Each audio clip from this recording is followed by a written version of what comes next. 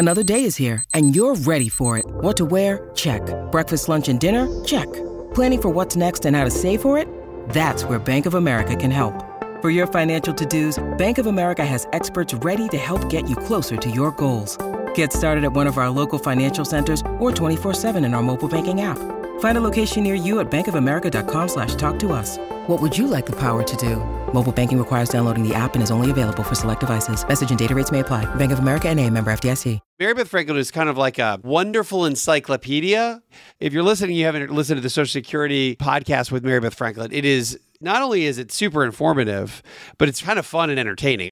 This topic today is also another critical leg to the stool. So we think about retirement, we think, okay, income stream, Social Security is a big one of those.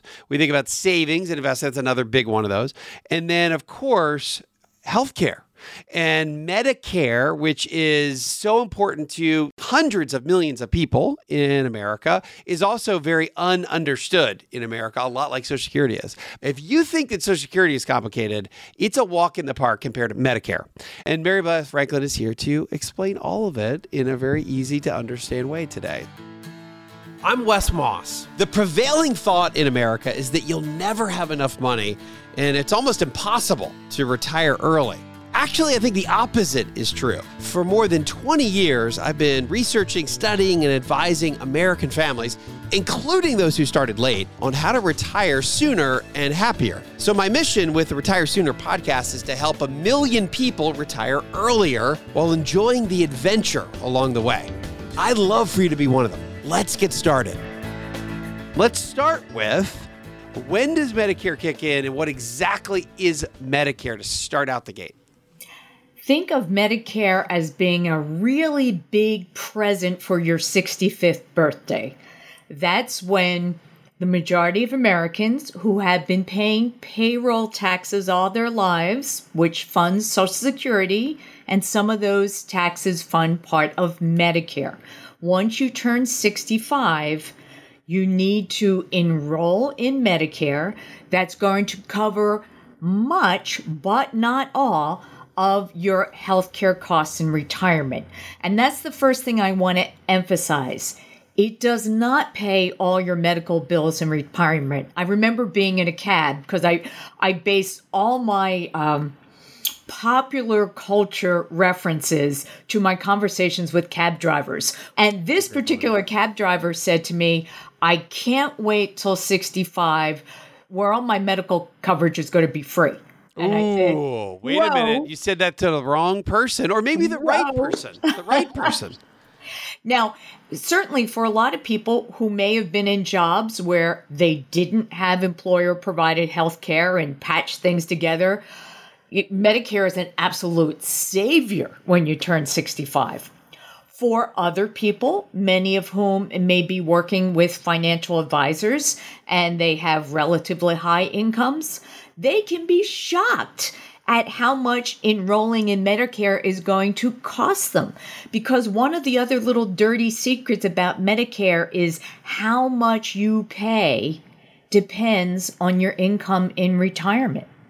While most retirees are paying about $150 a month for what's called Medicare Part B, and I'll go through the A, B, C's, and D's in a minute, some people may be paying $500 a month for that exact same service. And because that part of it that we'll get to has to do with how much our income is. And it's really, to some extent, I guess it's means tested. So the more you have in means, the more you pay for the same exact service, correct? Right. Correct. Okay. So let's do this. So let's start with the difference between Medicare, which we're going to really focus on today, and Medicaid. So tell us what is Medicaid? Yeah, there's a lot of confusion. Medicare, Medicaid, it all sounds alike. Medicare is health coverage for Americans 65 and older, and also people on Social Security disability. Separately, Medicaid is a joint program financed in part by the federal government and in part by the individual states to offer health care to the very poor. Now, when it comes to retirement and healthcare, you're generally talking about Medicare. But one of the big things that Medicare does not cover is things like nursing homes, assisted living, long-term care. Medicare does not cover that, and it's very expensive. Many of the people in the country who are in nursing homes or getting care at home are actually relying on Medicaid for the poor, because it means they've either spent all their money already on that nursing home and are now poor, or never had money to start with to pay for that. Like anything else, money gives you choices. And if you are relying on, hey, I've saved money all my life, but I'll be darned if I'm going to spend it in a nursing home, I'm going to rely on Medicaid. Well, you know what? You're going to get what you pay for. Not good. So, and Medicaid, though, in order to meet that poverty standard, what is that approximate level? And is it different per state, or? The general rule is you can't have more than $2,000 in assets, meaning you have spent down everything to your last $2,000 before you qualify. Well, okay, so Medicaid is that you've totally run out of money and you still need both health care and perhaps a nursing home and where to live, and Medicaid can do that. You're not going to have a lot of choices, but there will be something for you for most people. Is that correct? Right. And again, the majority of nursing home patients in the country, the biggest payer is Medicaid. And it's either because people have run through all their money and now have had to rely on it, or never had money in the first place. But that's for another discussion. Let's focus on Medicare, when you are first eligible in most cases at 65, and what you need to know about signing up on time, because if you don't, you could be facing lifelong penalties. Well, okay, so before we do the ABCs of Medicare, ABCD is part of Medicare, do you get automatically enrolled at age 65, or do you have to do it on your own? And then if you don't, what happens? Let's cover that. Like so many other things, it depends. If you are collecting Social Security benefits before you turn 65, and then when you reach 65, you will be automatically enrolled in Medicare. That's if you, for instance, an example of that would be what? When would you be enrolled pre-65? Well, maybe I collected Social Security at 62. So I'm on the Social Security rolls. My number is there in the system. Got it. If I am collecting Social Security, then when I turn 65, when I become eligible for Medicare, I will automatically be enrolled in Medicare. Okay, right. But if I'm saying, hey, I'm going to wait till I'm 66 or 70 to take social, I'm not in the system. Okay. Right. Then I need to enroll in Medicare in most cases, unless I'm still working and have group health insurance through my current employer, in which case I can delay enrolling in Medicare. And when I retire, I can sign up for Medicare then. All right. Now, is there an issue if you don't sign up? Let's say you're 60, you're waiting to take social later in your 60s, you hit your 65th birthday and you're not working. Is there an issue if you don't sign up right away? Yes, there's a huge issue. When you sign up for Medicare, you're eligible at 65, and you have something called an initial enrollment period.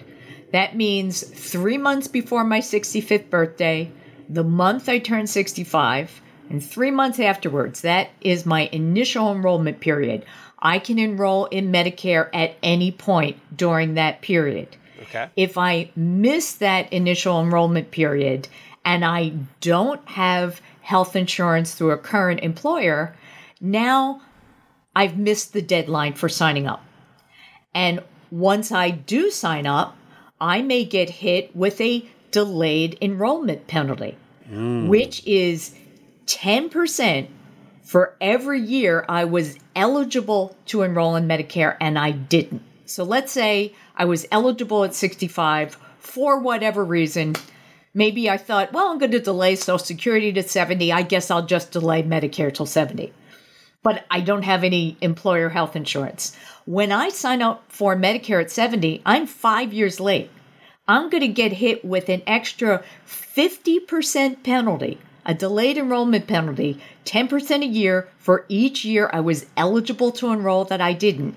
And I'm going to pay that extra 50% every month for the rest of my life. Holy cow. Forever. Forever. I feel like there's so little education around this.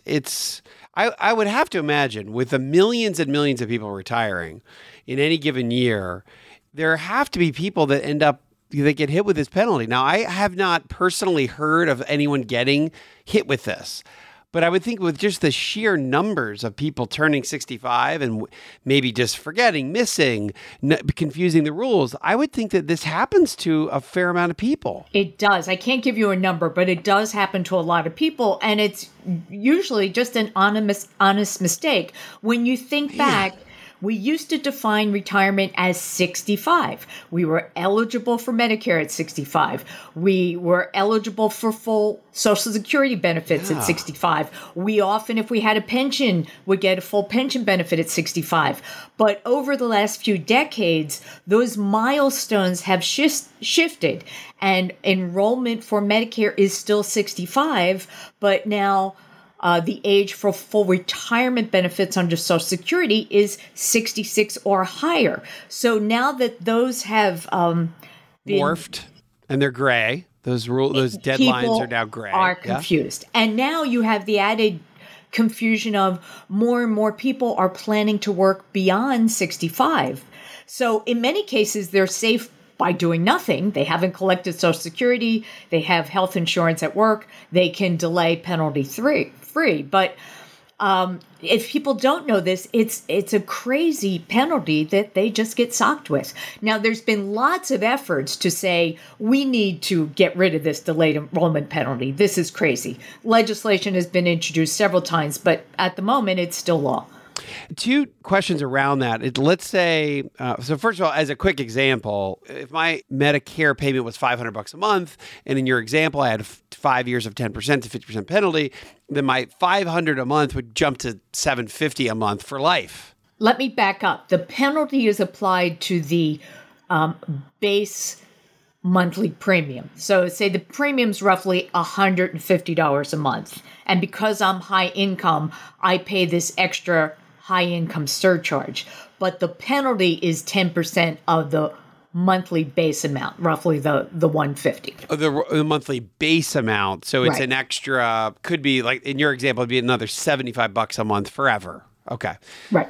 Got it. Now, and then let's say I'm working and then I stop working at 67 and I've had an employer covered plan from 65 to 67. What is my enrollment period then? Is it do I get 6 months or how many months do I have? Now you are in what they consider a special enrollment period. And you have up to 8 months after the time your employer coverage ends to enroll in Medicare penalty free. But frankly, you would probably do it right away because why would you want to go without health insurance? Makes total sense. Okay. So that is very clear now to me. But this is something I feel like we've seen a fair amount over time is that let's say you have your base plan at work, which covers a big chunk of your expenses. Can you also enroll in Medicare and that ends up being kind of your secondary insurance, or do you really have to wait to enroll in Medicare once you're off a company's plan? Well, it's easier for me to answer if we talk about the different parts of Medicare. Let's just get there first and I'll recircle to that question. Okay. So the things you need to know about Medicare, I'd like to call the ABCs and Ds of Medicare. Medicare Part A essentially covers hospitalization. Yep.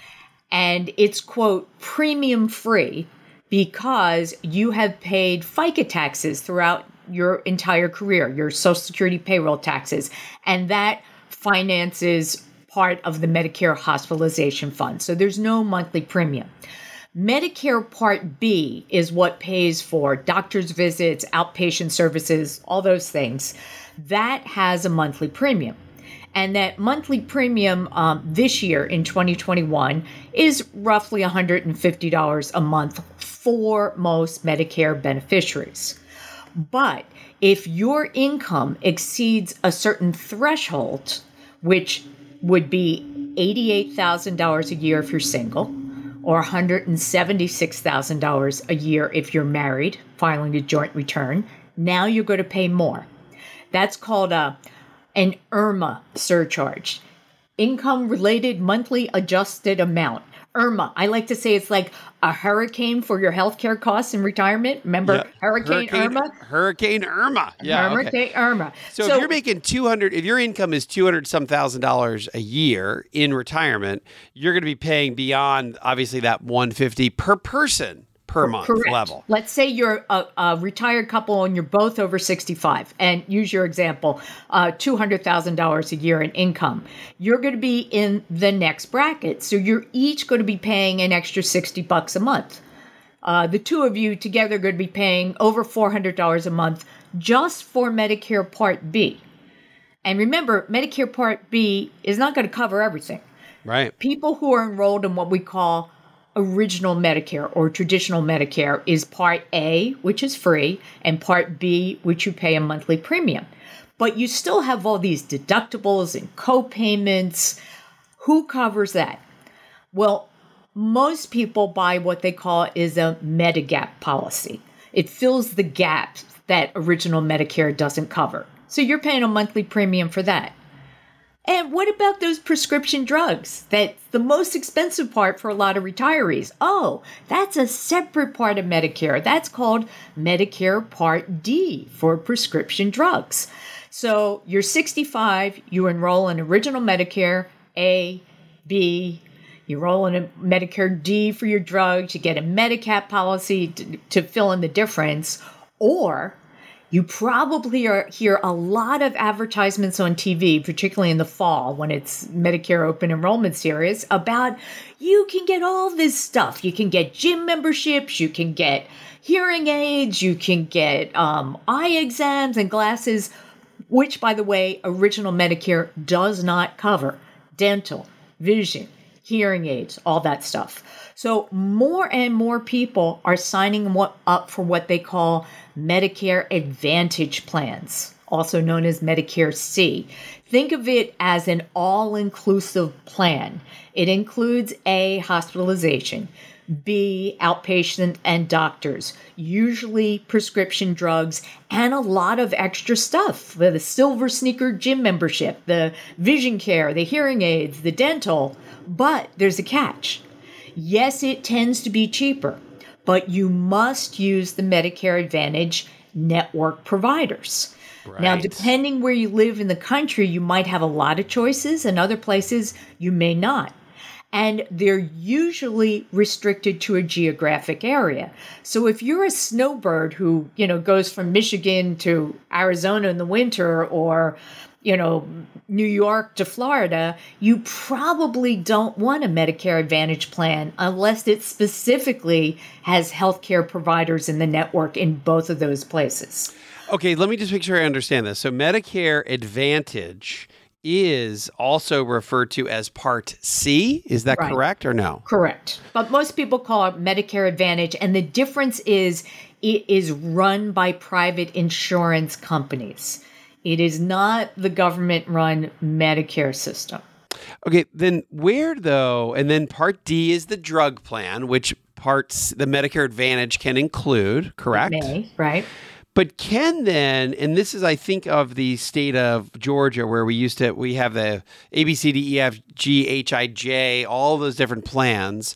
What part is that? If you're on the J plan in Georgia, what is that considered? What you're talking about, those letters, which I think now go through M with a few exceptions, those are the Medicare supplemental plans, the Medigap plans that fill in the gaps Once you've enrolled in Medicare A and B, now we've got to figure out what's the insurance I need to fill the gaps. And those are standardized policy. All A policies cover the same thing. All B, and the further you go through the alphabet, the more the coverage and generally the more expensive it is. Those are Medigap plans. If I am enrolled in a Medicare Advantage plan with all these extra stuff, I cannot buy a Medigap plan, nor do I need one. This is an either or. I'm either in original Medicare and get a Medigap policy, or I'm in an all-inclusive Medicare Advantage plan, which is probably cheaper. They often say they are premium-free. You're still going to pay the standard Medicare Part B premium, but you might get all the other stuff for no additional premium as long as you agree to use their network of providers. We see commercials for these Medicare Advantage plans all the time. Who are the really big providers of that, Mary Beth? United Healthcare, Aetna. It will depend on what part of the country you're in. And many people are very satisfied with these. Yeah. And they are becoming increasingly popular, mainly because they're more cost effective and they offer all these extra benefits. And maybe more and more doctors over the years, or has it been more difficult to have more providers? Have providers almost left the Medicare Advantage systems, or is it about the same as it's been over the years? Is it getting better or getting worse, I guess is what I'm asking. Well, the providers can change on an annual basis. So one of the things they recommend is if you're going to enroll in a Medicare Advantage plan, you want to make sure the doctor you want to see is in it. And just because your doctor's practice was in it last year doesn't mean it will be in it next year. Right. Okay, so they can change in any given year. Yeah. Right. So generally, people who are really wedded to their doctors and their specialists and things are probably better off sticking with original Medicare. It's probably going to be a little more expensive, but they're going to retain that choice. Or do we call that just getting a supplemental Medigap plan? Well, you'd have to be enrolled in original Medicare A and B, buy the supplemental plan, probably buy the Medicare prescription drug plan, and retain your choice of doctors and facilities.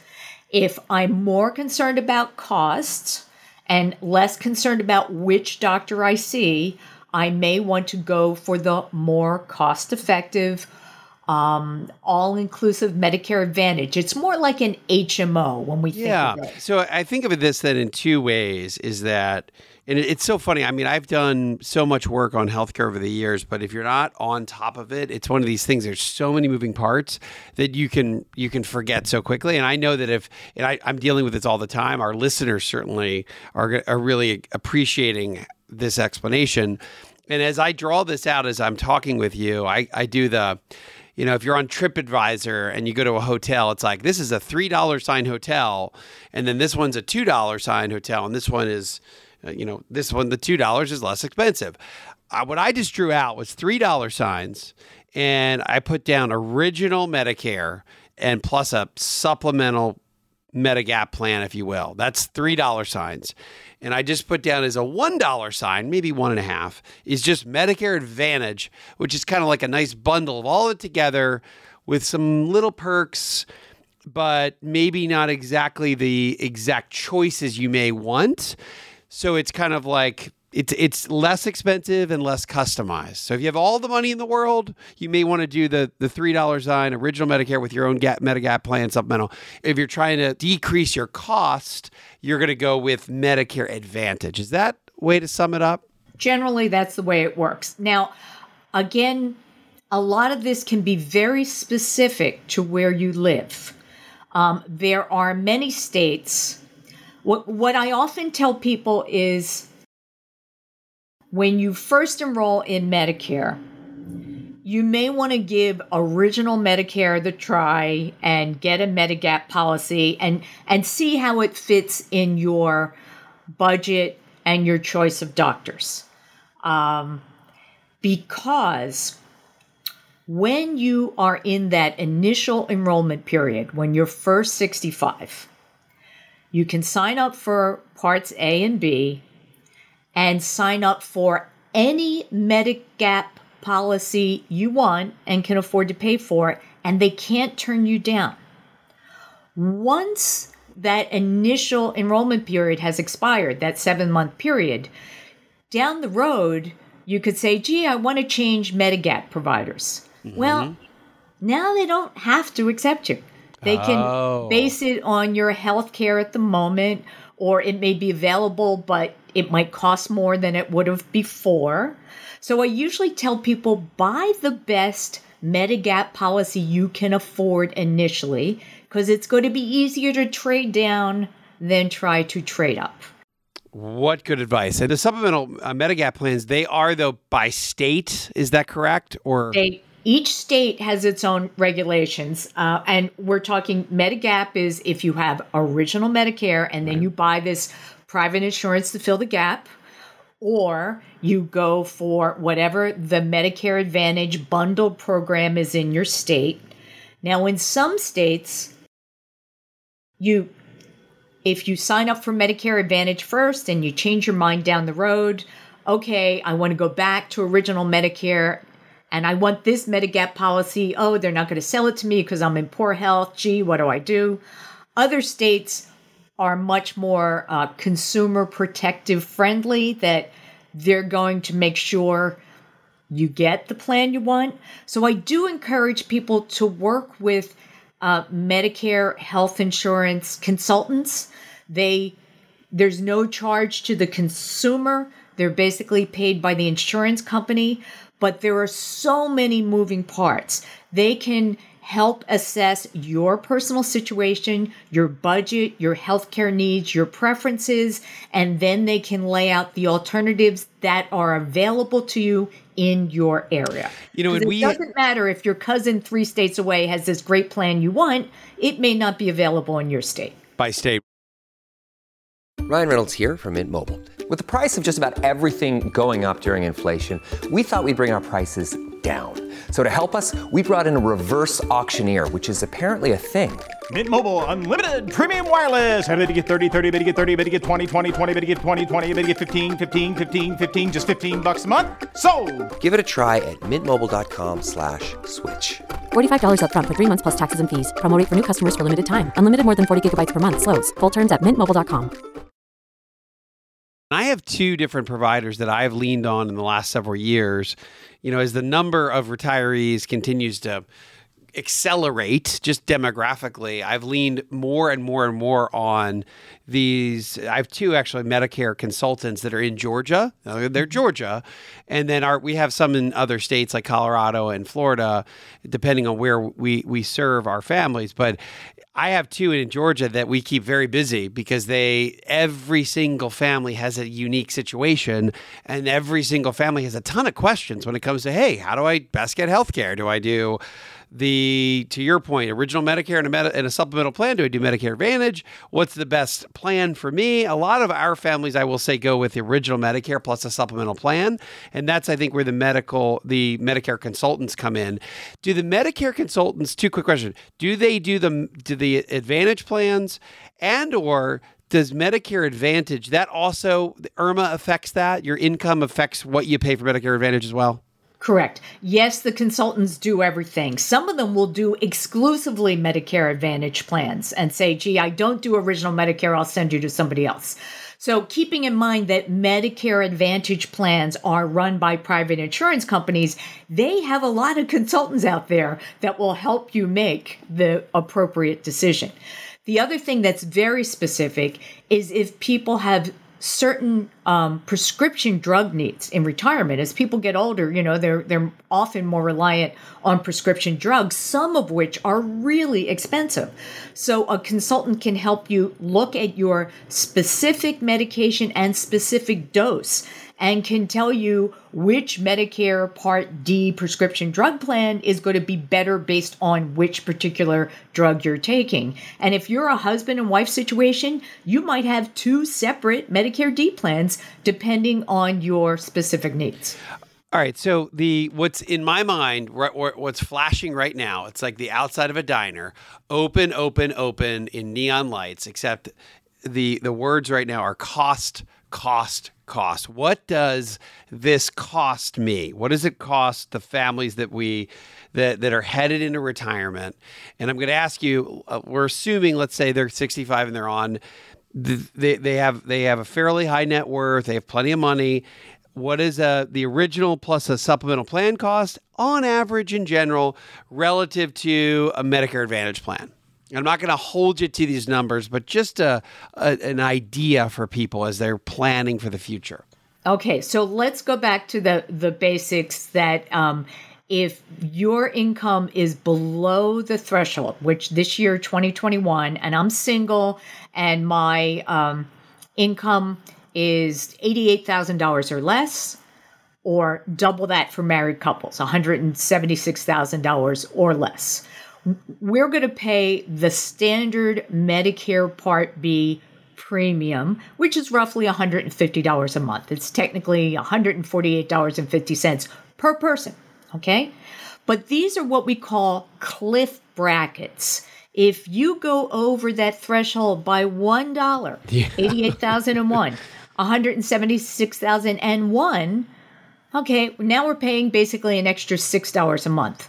Those brackets keep going up. There's a total of 6 brackets. If you're very high income, we're talking an individual with income of $500,000 plus, or a married couple, $750,000 per year plus, very high income.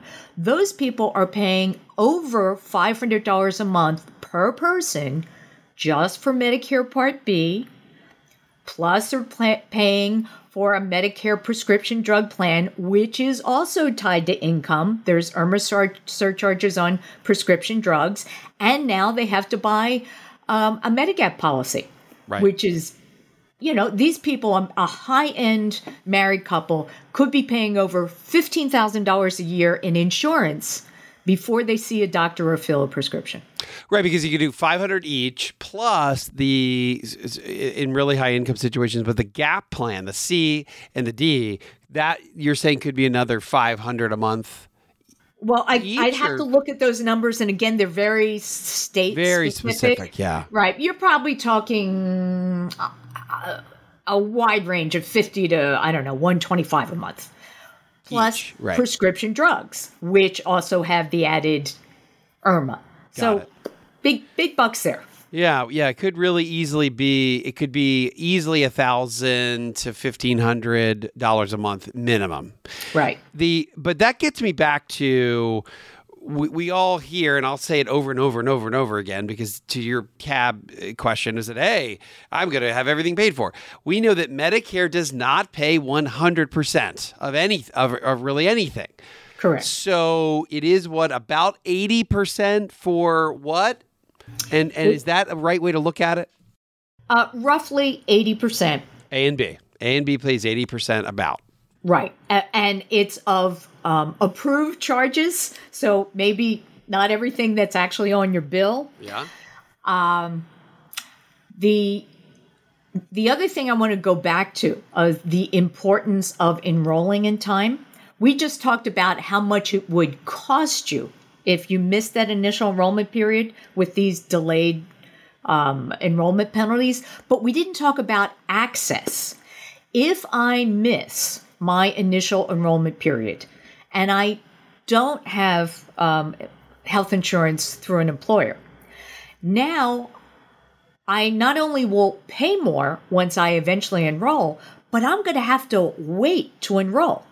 I am going to have to wait till the general enrollment period, which is every January through March, for coverage beginning the following July. So depending on my birth month and how much I miss my enrollment period by, I might have to wait more than a year to sign up for Medicare. Wow. And okay. I'm pretty much health insurance naked in between. Well, speaking of that, and again, this is where I've actually referred a lot of folks to the Medicare consultants that I know in my particular state, because a lot of the families that I've had to help plan for, they're retiring at 55 or 59 or 60, any time before 65. That's when it gets, I think, really scary to, hey, what do I do? Because we tend to feel like Medicare covers pretty much everything, plus I get a supplement, I'm pretty covered. But before that, now I've got to rely on my own private insurance. And I'm not, again, asking for, try to get into too much of the specifics, but can you just give us an idea? If I'm a 60-year-old and I got 5 years before I can enroll in Medicare, what do I typically do in America? Well, this is where... Keeping in mind, and I'm not talking about, keeping in mind people that if they're retiring early, they've probably saved a fair amount of money too, Mary Beth. In some cases, you're right. The big problem is if I retire before 65, I'm out of a job, I don't have health insurance, what do I do? That was where, and I'm going to use acronyms, ACA, also known as Obamacare, came in. It made access to these people who prior to this found it either impossible to get insurance or unaffordable if they can. It created these marketplaces, usually on a state basis or through the federal healthcare exchanges, that people could actually sign up and get health insurance. Now, they had to pay for it, but at least they had access to it. And then there was also subsidies for those people who couldn't afford it. So that has been a big change over the past decade, that access to healthcare prior to Medicare age became a little easier to get. Yeah, and I think that this is one of the things I wrote about in Retire Sooner Than You Think. It was, and I wrote it after Obamacare came out, is that it used to be one of the biggest barriers to a husband and wife retiring. I very often say, let's say your typical scenario in the middle of the bell curve, the average retiree, the husband's 2 years older than the wife. He retires, but she maybe had some sort of medical issue. So he's 65, retired, has money and a pension maybe, and has healthcare coverage. She is 63. They have enough money to retire as a family. Problem is, she had some issue back in the day. Maybe she had breast cancer. Maybe she has a heart, maybe diabetes. And she just couldn't get coverage, period. So she pretty much had to keep working in order to fill that retirement, that big, let's say, an open-ended check that could be, hey, what happens if you have a real health issue and you don't have coverage? Then that could be $1 million. So I think that's one. So ACA helped people, particularly wealthier folks that wanted to retire a little early. Interestingly, it's looked at as a program that helped people that without a lot of money, because there are supplements if your income is really, really low. But it also helped people that are on the wealthier side be able to retire early and still get coverage. Now, still not cheap. Right. And this is where I see the bills in this pre-65 coverage. So I guess Mary Beth, you would just call this, you would call that just private coverage, right? Right. Private. That can easily be $1,000 a month a person. Is that correct? Oh, or more. Absolutely. Yeah. Massive numbers. Depending on what your situation is, some people can't wait to get to 65 because they'll qualify for Medicare, and in their case, their health insurance bills will go down. Other people may find it's actually more expensive in retirement because their income is above a certain threshold that triggers higher monthly premiums. And you know who really gets stuck in situations like this, which are big surprises? We talked about there's one threshold for single people and one threshold for married people, fine jointly. And, the married couples is twice as much as a single person. What happens when you're suddenly widowed?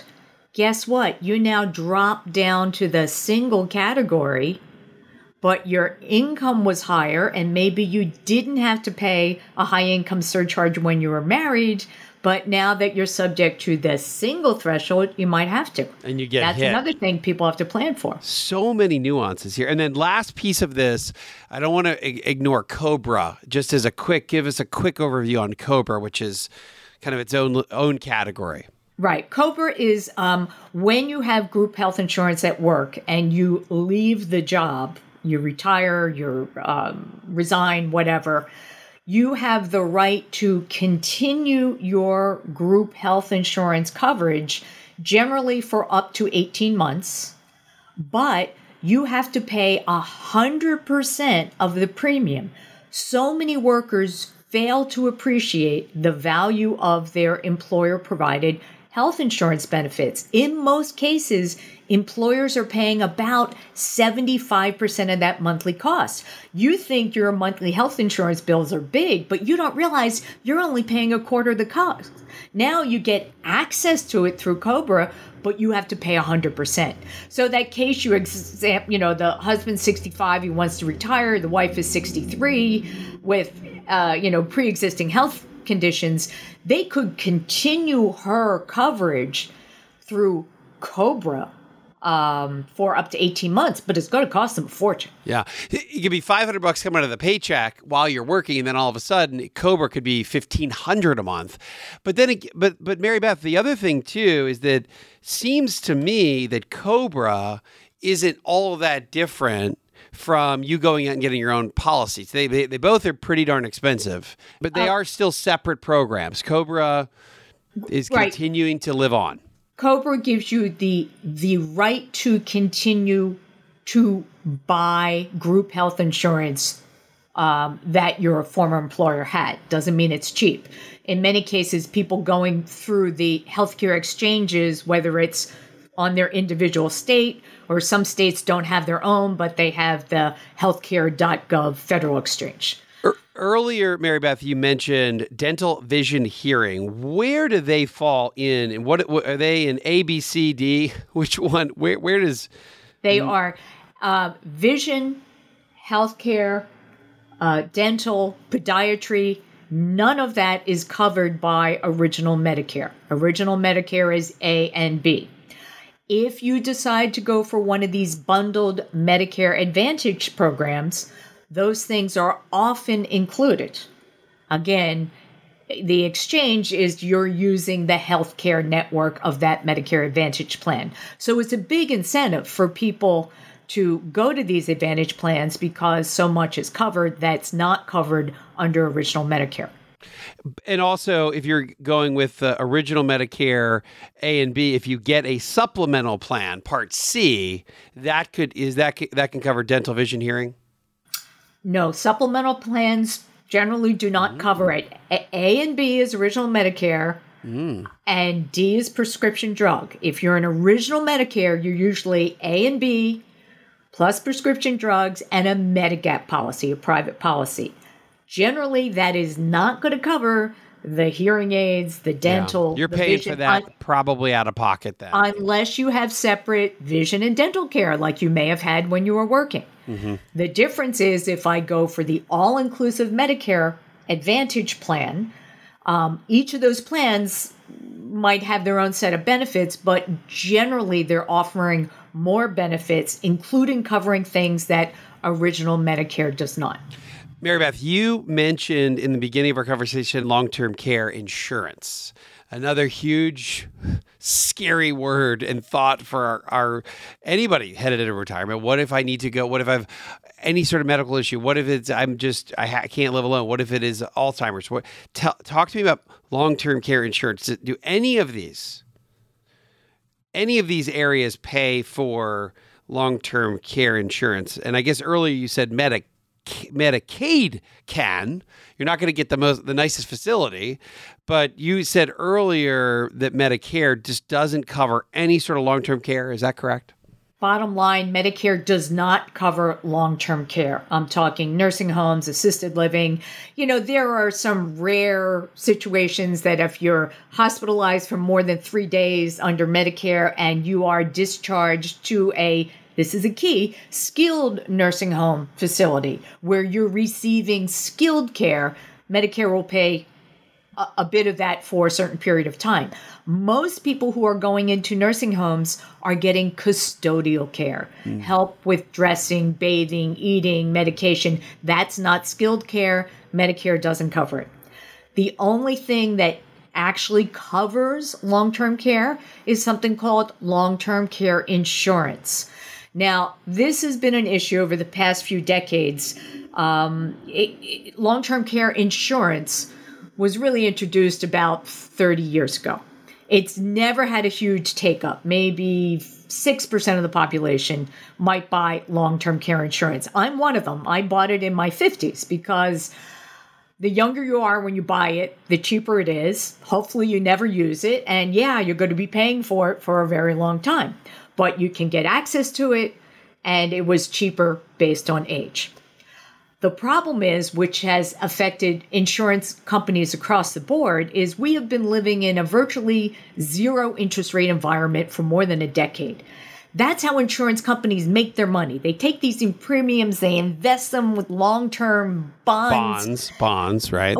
They're not getting money on that. And they have found that many of these companies that sold private long-term care insurance found that it was a losing proposition for them, that people who bought the insurance held on to it. Because when I used to write about this for Kiplinger magazine back in the early 2000s, I kept saying to people, if you're going to buy it, make sure you're going to keep it the rest of your life. And so they are finding more people that bought long-term care insurance held on to it. They thought more people would give it up and they wouldn't have to pay it out. Bottom line is, it's not a good proposition for insurance companies. So they're looking for alternative ways to sell this kind of protection. They might sell you a life insurance policy with a long-term care rider. They might sell you an annuity with a long-term care rider. It's very difficult these days to find just a pure standalone long-term care insurance policy. Other people are saying, gee, maybe you just need to earmark part of your investment, saying that worst case scenario, this is a chunk of money that I might need if I ever need long-term care. And if I don't, it'll go to my kids or my favorite charity. The way I look at long-term care now too, and that's a great explanation, Mary Beth. It's been so, their actuaries were so wrong, right? They didn't quite figure out that interest rates would get this low, and they didn't quite understand how expensive it would get. So they had kind of this double-edged sword, and it sunk some real ships. I mean, it's one of the main reasons GE is out of the Dow, right? Some of these companies that went into this heavy got really hurt by it. But the way I kind of look at this, particularly for the retire sooner crowd, is that if you have an asset base and you have multiple streams of income, then you should be planning for enough income from the investments that you have that will pay for a long-term care facility. So it's almost as if, hey, we need to be planning our investments around generating enough income to have long-term care forever, so you don't have to buy a policy. So it's planning to create your own long-term care policy through the way you do your investments. And if I can jump in there 1 second, what you're talking about is a great overall financial plan that takes into account any of these what-ifs. The problem is so many people don't want to plan. It's never going to happen to me. I'm never going to go to a nursing home. Those are the people, if they get sick, who end up running through all of their money. And yes, then they rely on Medicaid, the last resort, but they only get that coverage after they've spent all of their own money. And again, the listeners of our podcast, some of them will say that'll never be me. But then even some of our listeners who are highly aggressive savers and great investors, and they're trying to exit the workforce even early, they may have family members, unless they're paying for everybody, right? They may very well have family members that end up on Medicaid, which those are the folks that really end up, which is a whole nother conversation that we may need to do a show on around maybe an elder care attorney, because Medicaid is in itself interesting on what counts towards your assets and what doesn't count. But I don't want to go down that rabbit hole just yet. At Evernorth Health Services, we believe costs shouldn't get in the way of life-changing care, and we're doing everything in our power to make it possible. Behavioral health solutions that also keep your projections at their best? It's possible. Pharmacy benefits that benefit your bottom line? It's possible. Complex specialty care that cares about your ROI? It's possible. Because we're already doing it. All while saving businesses billions. That's Wonder made possible. Learn more at evernorth.com/wonder. Let me get to a little lighter or more fun topic. And this is the proposition or the thought of, hey, I'm traveling a bunch and I'm going overseas and I'm going to be in, I don't know, I'm going to live in Europe for 2 months or a year. I'm going to live in South America for a year or 2 or 5, or Costa Rica on the beach. Again, this is a little lighter. But what do I do about healthcare, and what do I do about Medicare, and does it count? Tell me, for our international adventure types, what I need to worry about when it comes to healthcare. Medicare coverage stops at the border. It is not going to help you any place outside the United States. Ouch. If you're one of those retirees that do a lot of traveling, you want to look into some sort of travel insurance that includes healthcare coverage, a short-term travel policy. Now, depending on the Medigap policy you have, it may include coverage overseas, but Medicare itself does not. Yeah. So what it would be? Who are those providers? Is that a totally separate? Is it the same of the big guys? Some of the same big guys like United and Aetna. Do they do separate policies out of country? Well, your Medigap policy, depending on how rich you buy it, may include some overseas coverage. Say you don't have that, you just go to one of these travel insurance websites that have these international insurers. There's all sorts of really good websites. Then you can say international health insurance and what comes up. Okay, but bottom line here is just don't rely on Medicare. I love that. It's a good reminder. Medicare stops at the border. Right. And here's a thought. I'm 65. I'm going to retire to Mexico for 5 years and then I'll see. I know I can't use Medicare in Mexico. So I guess I'm not going to enroll in Medicare. And then I come back at 70. There's 5 years I could have enrolled that I didn't. And now you get a penalty for life. Yeah. Yeah. One other thing I'd like to bring up when we go back to the Medicare A, B, C, and D, we talk about Medicare A, that hospital coverage that's free or technically premium free every month. Now, a lot of people who are still working will often choose to go ahead and enroll in just Medicare A. Why not? It's free. And generally, that's fine. And your group health insurance will, be secondary if you go in the hospital. All that's fine, except one caveat. So many people contribute to health savings account at work, right? Right. That's where you put your money in, tax deductible, it grows tax free, and it comes out tax free to pay medical expenses later. Like a 401k for healthcare. Love it. Exactly. Love like a Roth 401k for your healthcare. Yeah. But once you enroll in Medicare, even if it's only free Part A Medicare, you can no longer contribute to a health savings account. That's a good catch. Continue to take money out tax-free for medical expenses, but if you are wedded to your HSA at work, don't enroll in Medicare Part A at 65.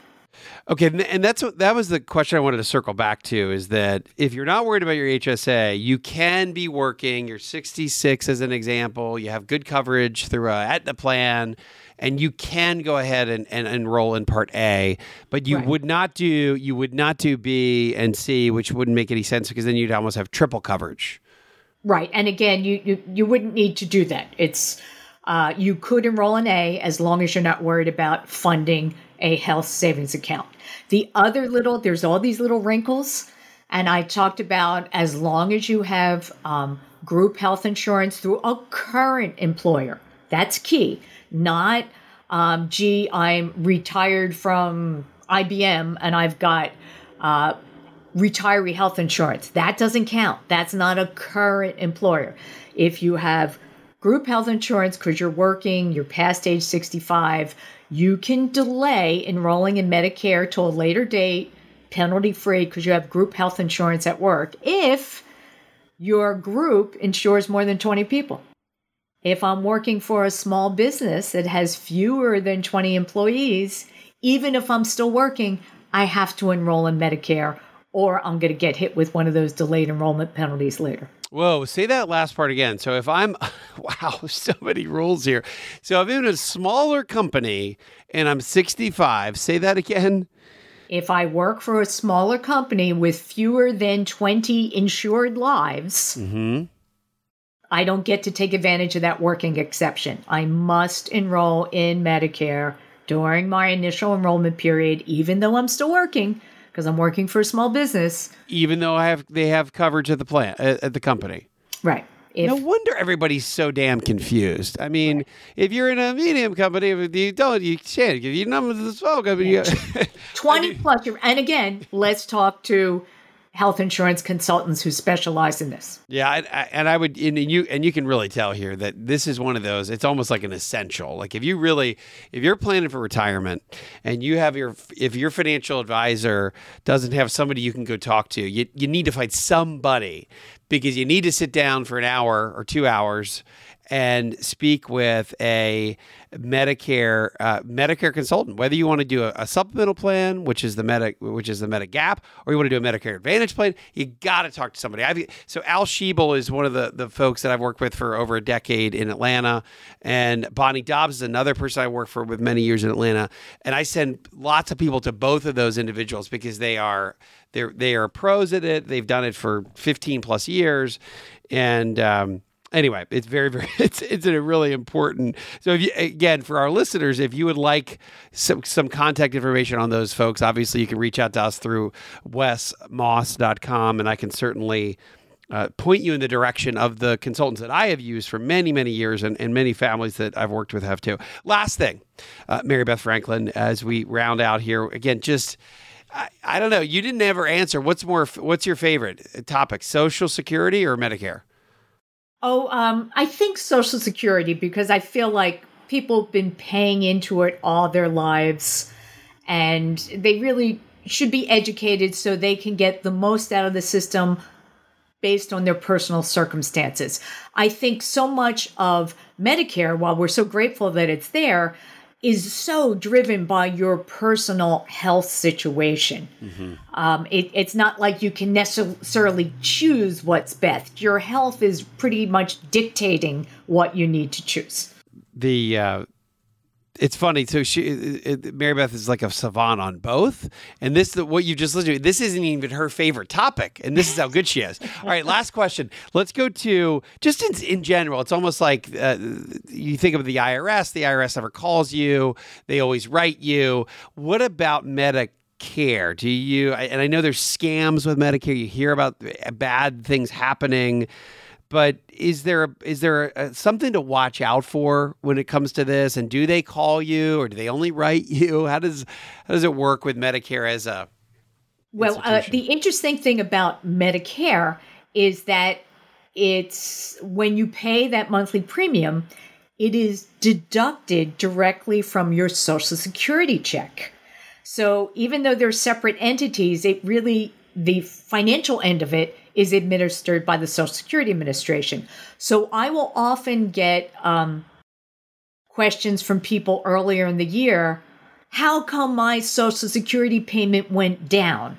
Well, your Social Security payment never goes down, but depending on your financial situation, your Medicare premium may have gone up. Yeah. And because it's deducted directly from your Social Security benefit, the net result is a smaller monthly check. And let me give you an example. I told you that Medicare premiums are based on your income. Technically, it's your modified adjusted gross income, which is everything on your tax return, that's your AGI, plus any tax-exempt interest you have if you invest in muni bonds, municipal bonds. You put those together, that's your modified adjusted gross income. And I told you what these income triggers were for 2021. It's $88,000 for singles and $176,000 for married couples. But it's based on your last available tax return, which was 2 years ago. So your 2021 Medicare premiums are based on your 2019 tax return, okay, that you filed in 2020. So this is part of the hard part of planning for Medicare cost is it's always based on your income 2 years ago. Now, if your income goes over one of these thresholds, you're going to get a letter from the Social Security Administration, usually around Thanksgiving every year, saying, hey, great news, you made too much money, we're going to raise your Medicare premium. Yeah. Right on that letter, it will say, however, if your income has declined since the last available tax information we're using, and it's because of a life-changing event, such as you got married, divorced, widowed, you retired. There's 7 specific life-changing events. And if you say, wow, yeah, that was my income 2 years ago, but I've since retired, my income is lower now, you just fill out that IRMA appeal for, say, my income's lower than that, please reconsider my Medicare surcharge. And it's a pretty automatic thing, but you have to take steps to say, oh, hold on a minute, my income's lower, and they'll ask you for documentation. But that's the thing I tell people, that when you get those letters in the mail, read them, and if something has changed and your income has declined due to a qualified life-changing event, you contact them immediately. Now, flip side of that is, my income went up because I remember I was doing a presentation in Florida, and this couple came up to me and said, we are not wealthy people, but we are paying so much for Medicare. And I went through a few scenarios like, did your income change? And, no. All we did was help our daughter buy a house. Oh, how did you do that? We took $200,000 out of our IRA 2 years ago, which then boosted their AGI, taxable income, which in turn boosted their Medicare premium. There's nothing they can do about it. That withdrawal boosted their income, and that means that 2 years later, yes, they will have to pay that higher Medicare surcharge. But if the income the next year goes down, then their Medicare premium is going to go down too. But could they appeal that in an IRMA? Can they do an IRMA appeal? You can only appeal income changes resulting from the specified life-changing event. Those 7 life-changing events. Right. Not, hey, I helped my kids buy a house. Right. Yeah, I took money. I made a Roth IRA conversion and my income went up. Great choice long-term, but you're going to take a temporary hit. So the thing people need to realize as they're planning for retirement and thinking of these consequences, while age 65 is when you enroll in Medicare, it's your age 63 year that might determine your initial Medicare premium. 2 years back. So many, it's a convoluted web of rules, but I feel clear again. I get some clarity around this, Mary Beth, listen, the original Medicare plan is probably more custom if you have a little bit more money and you really want to keep your specific doctors, and you're going to get a supplemental plan, Part C and Part D. If you want to have it be kind of the more, let's say, cost-efficient version, we're going to look at Medicare Advantage. It's a $1 or $2 signs as opposed to $3 and $4 signs. And then a whole host of other items. In the end here, healthcare is costly.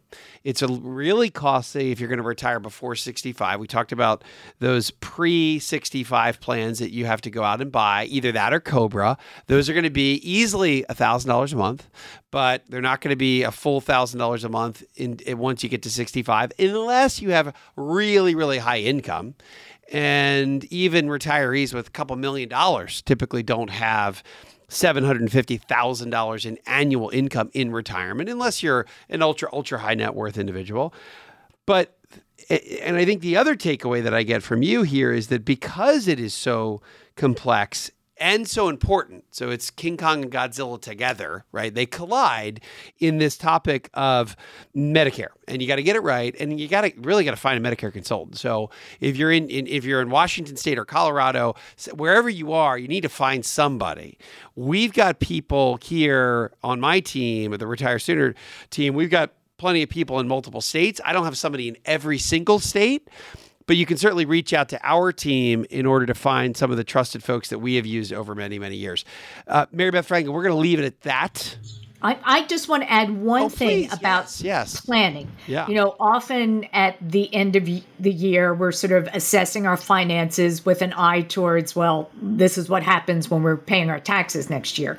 And people tend to get hung up on what tax bracket I'm in. What's the top of the tax bracket? I think your clients, when they're working with their financial advisor or tax accountant, should also be mindful of not just what is the dollar amount that puts me in a certain income tax bracket, but what is the dollar amount that's going to trigger a high income surcharge for Medicare. I'll give you an example of a very prominent financial advisor. And when she first enrolled in Medicare, this was all new to her. And it turns out her total income for the year was $5 over into the next surcharge bracket.